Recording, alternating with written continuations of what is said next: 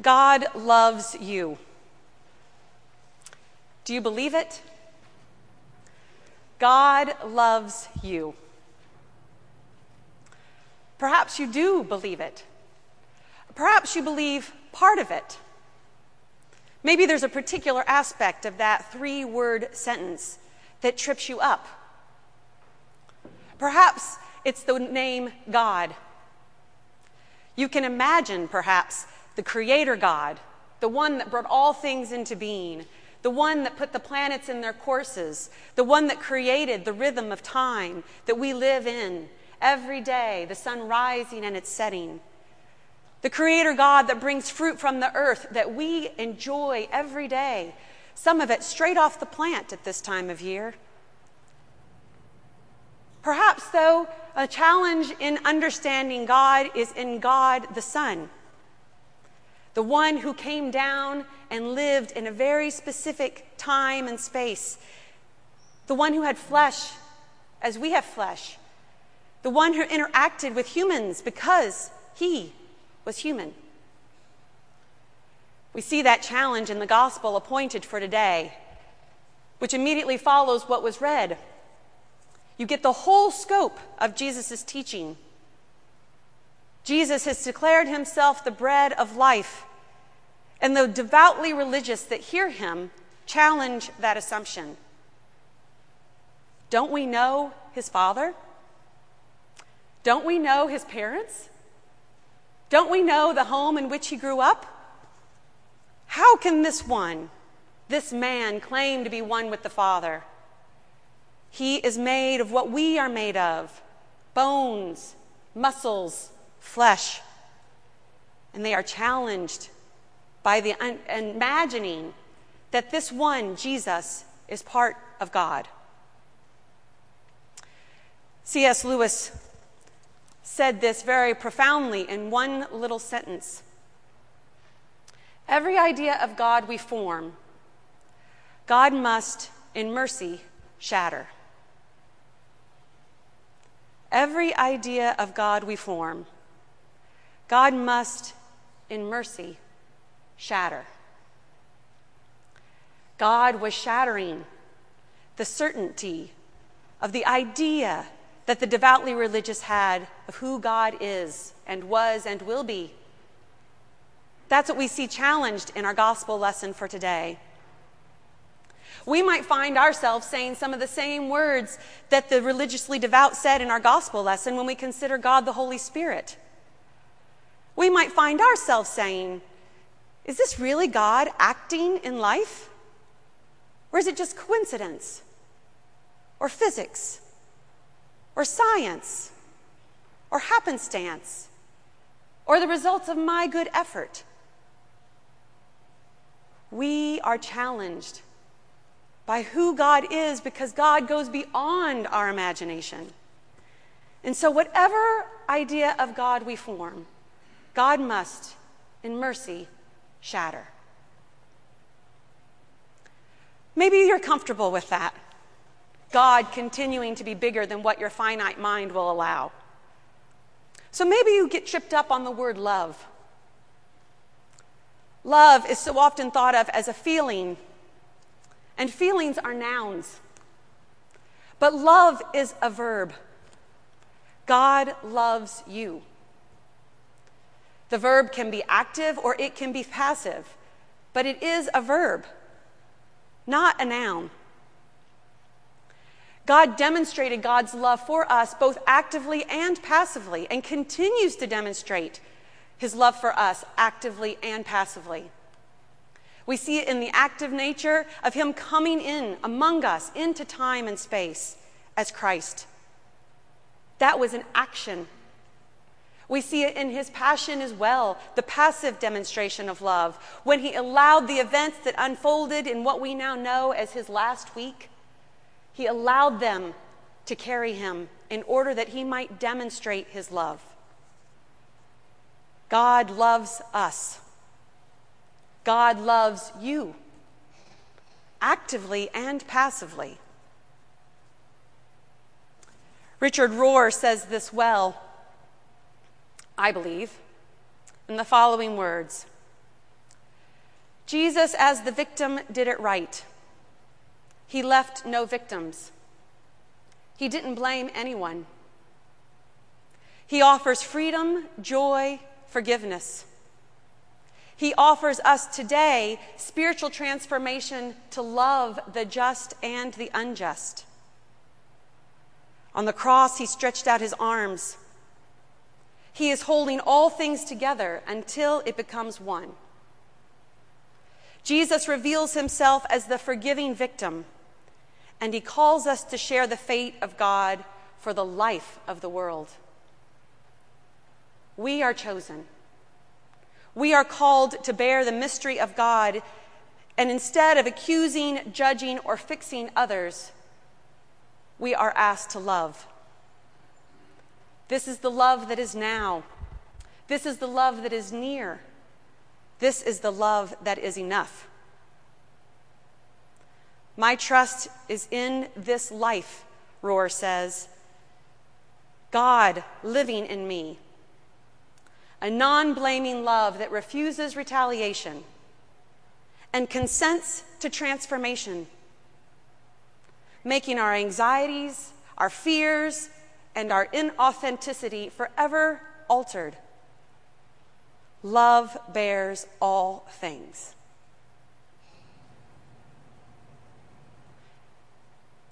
Maybe, though, you're familiar with that. And so perhaps where you might get tripped up in this one simple sentence, God loves you, is in the personal nature of God's love. You. Put your name in the blank. God loves you. It is difficult to fathom that this God who is beyond our imagination, this God who is active and passive, but at least constant in his love for us, loves me. Put your name in the blank. We see this throughout Scripture. John's Gospel is filled with examples of people whose lives have been changed by the love that God does, both actively and passively. But John's Gospel is not the only place where we read these stories. In fact, in our lessons today, we see the prophet Elijah demonstrate this same point. Let me tell you the context of this exhausted prophet that we see wishing to be dead. This is the prophet Elijah, a prophet to Israel. He lived in Israel, a kingdom at the time.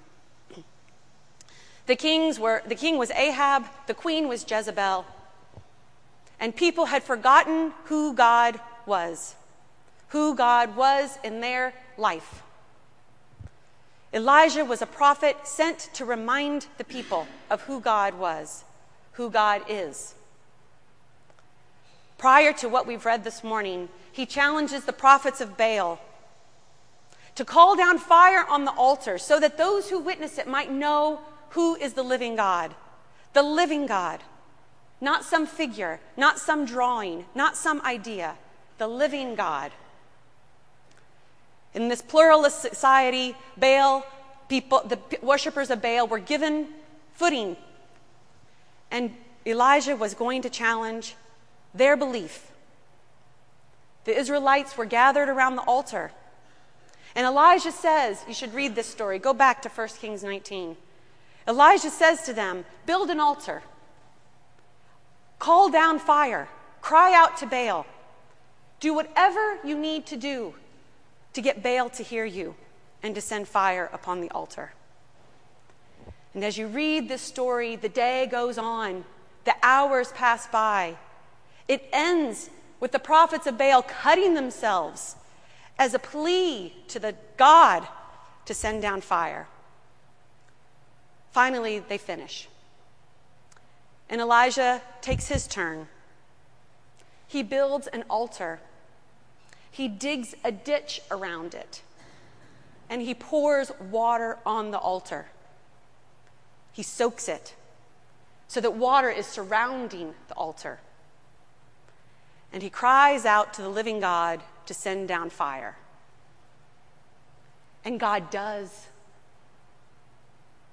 And in that moment, the Israelites recognize that their God is a living God among them, living, loving them actively and passively, all for their highest good.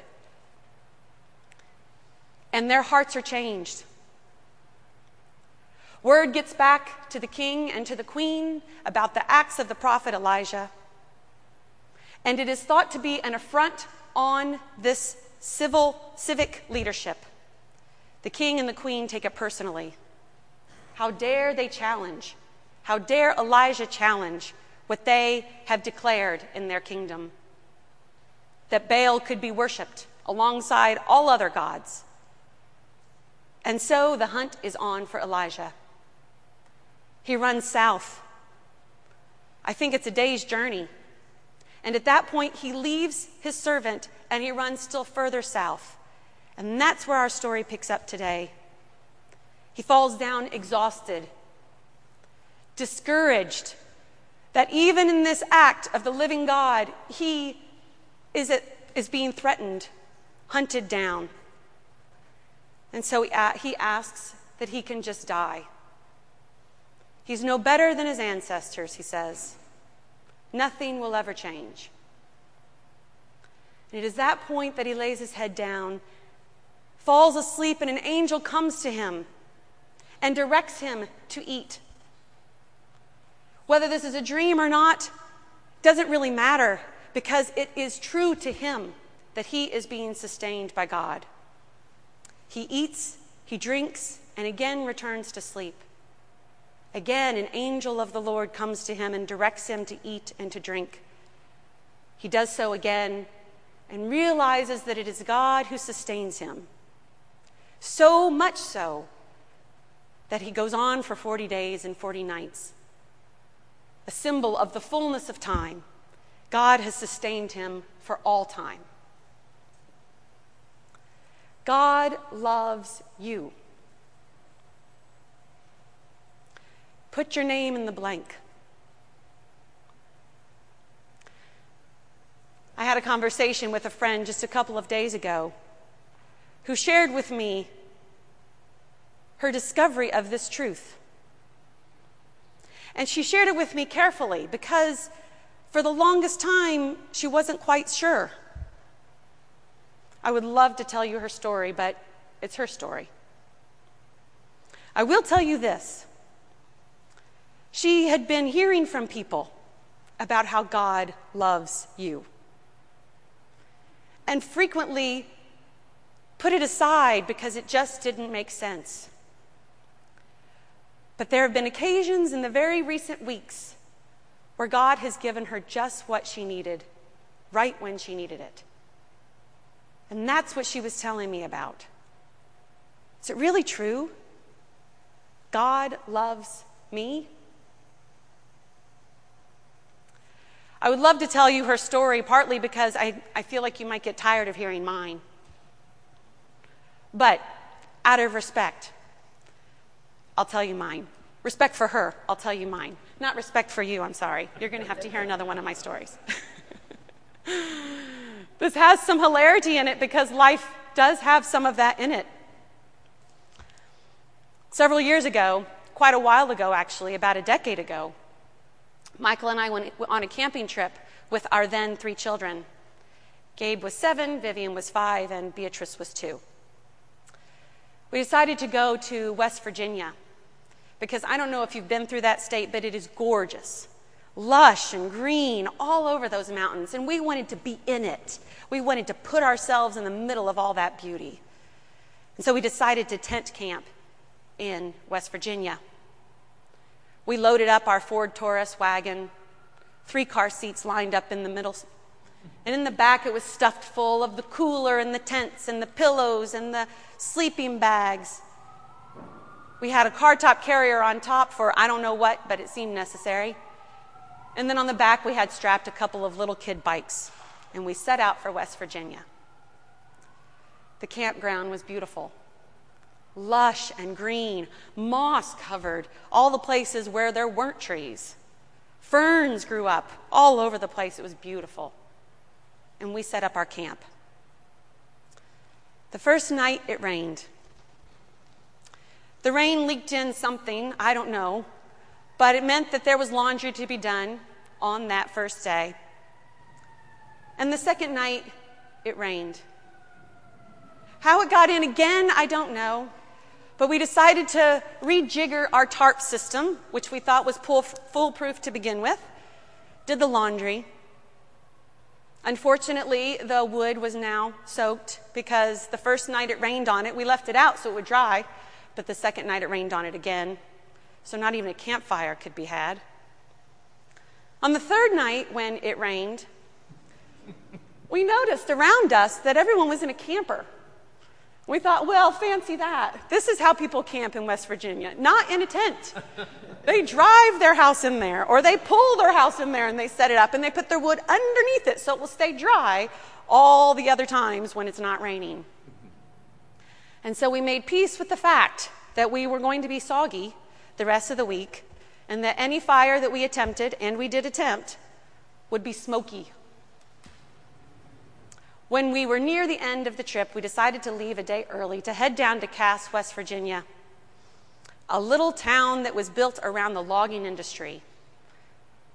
It had a really neat open train that was fueled by coal and had switchbacks up the mountain, and it still traversed the mountain at least once a day for people like us who wanted to come and see. It was built when the logging industry was alive and well, and that's how the loggers made it up this steep mountain. And all the houses in the neighborhood were built like you would imagine in that period of our history when you were looking to put a lot of people to work. There were single little homes side by side. It was a very neat town. And it was on our list of things to do that week. And so we decided to leave a day early and to stay in a hotel because we still needed to travel on for a whole nother day. And we decided that what we would do is when we got to Cass, we would do the laundry, and that would set us in motion for the second half or the second portion of our trip. So we wound through the mountains of West Virginia and noted that we passed one hotel and then traveled on still another distance and passed another as we neared Cass. We passed the two hotels that we did pass because they were still a great distance from Cass, and to get on the train the next morning, we had to get up early with our 3 little people, and we wanted to be as close to the train as we possibly could. And so we got into Cass and immediately found ourselves outside of Cass. Cass is about this big, maybe a block or 2 long. So we turned around and went to the tourist center to find out where it is that we should stay and to find out where the laundromat was, because it obviously wasn't on the main street in which we drove. The tourist guide answered our questions, and she said, well, there are 2 hotels this way, and we said, we passed those. And she said, well, there's one other hotel out of town over there, and we said, okay.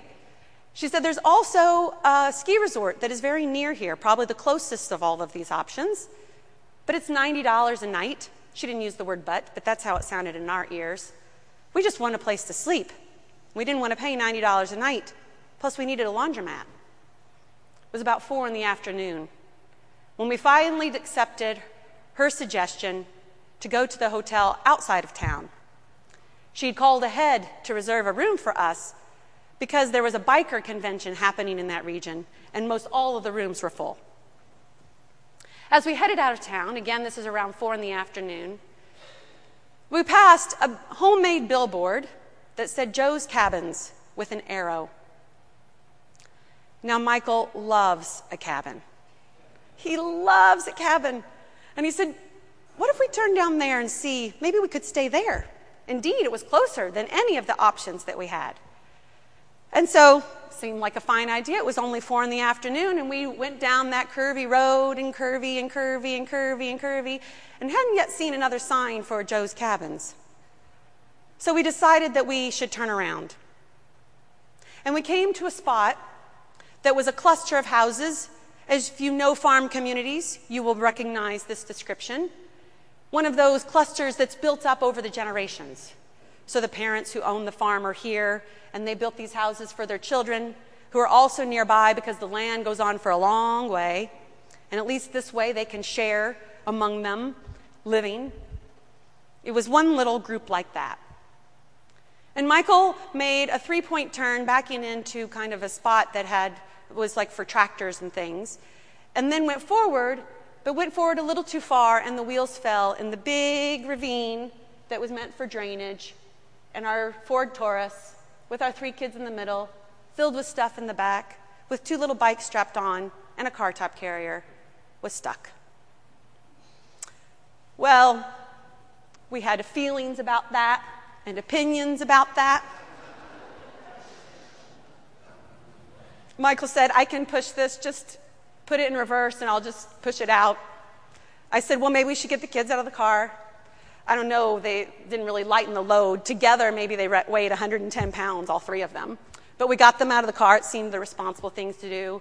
We put them up on the lawn of the house that was above this big drainage ditch.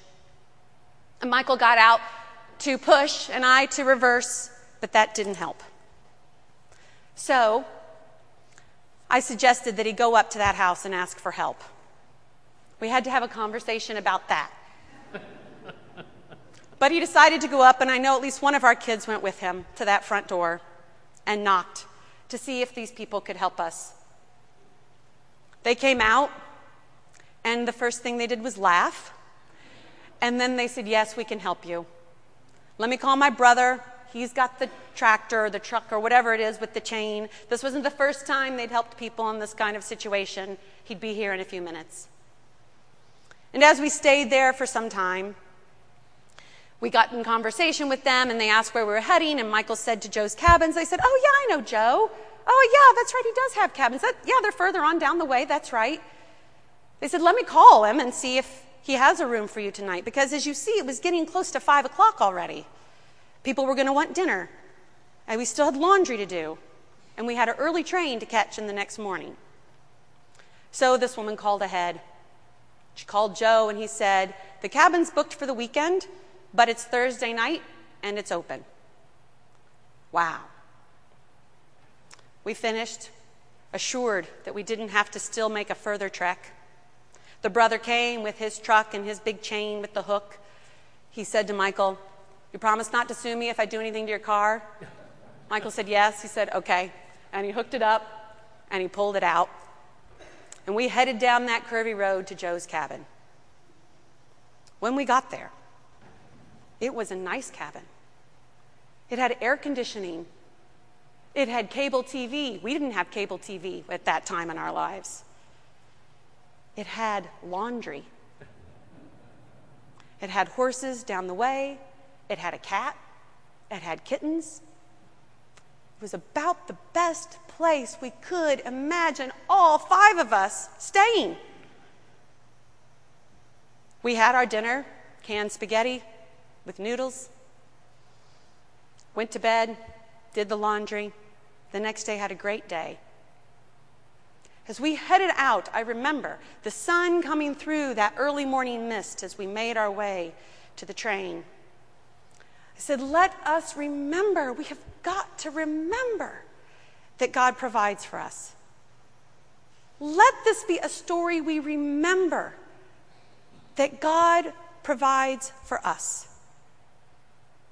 How quickly we forget, whether it be in what seems like a silly scenario of our lives but wasn't at the time, or whether it be in pain and agony, let us remember that God provides for us, because God loves us.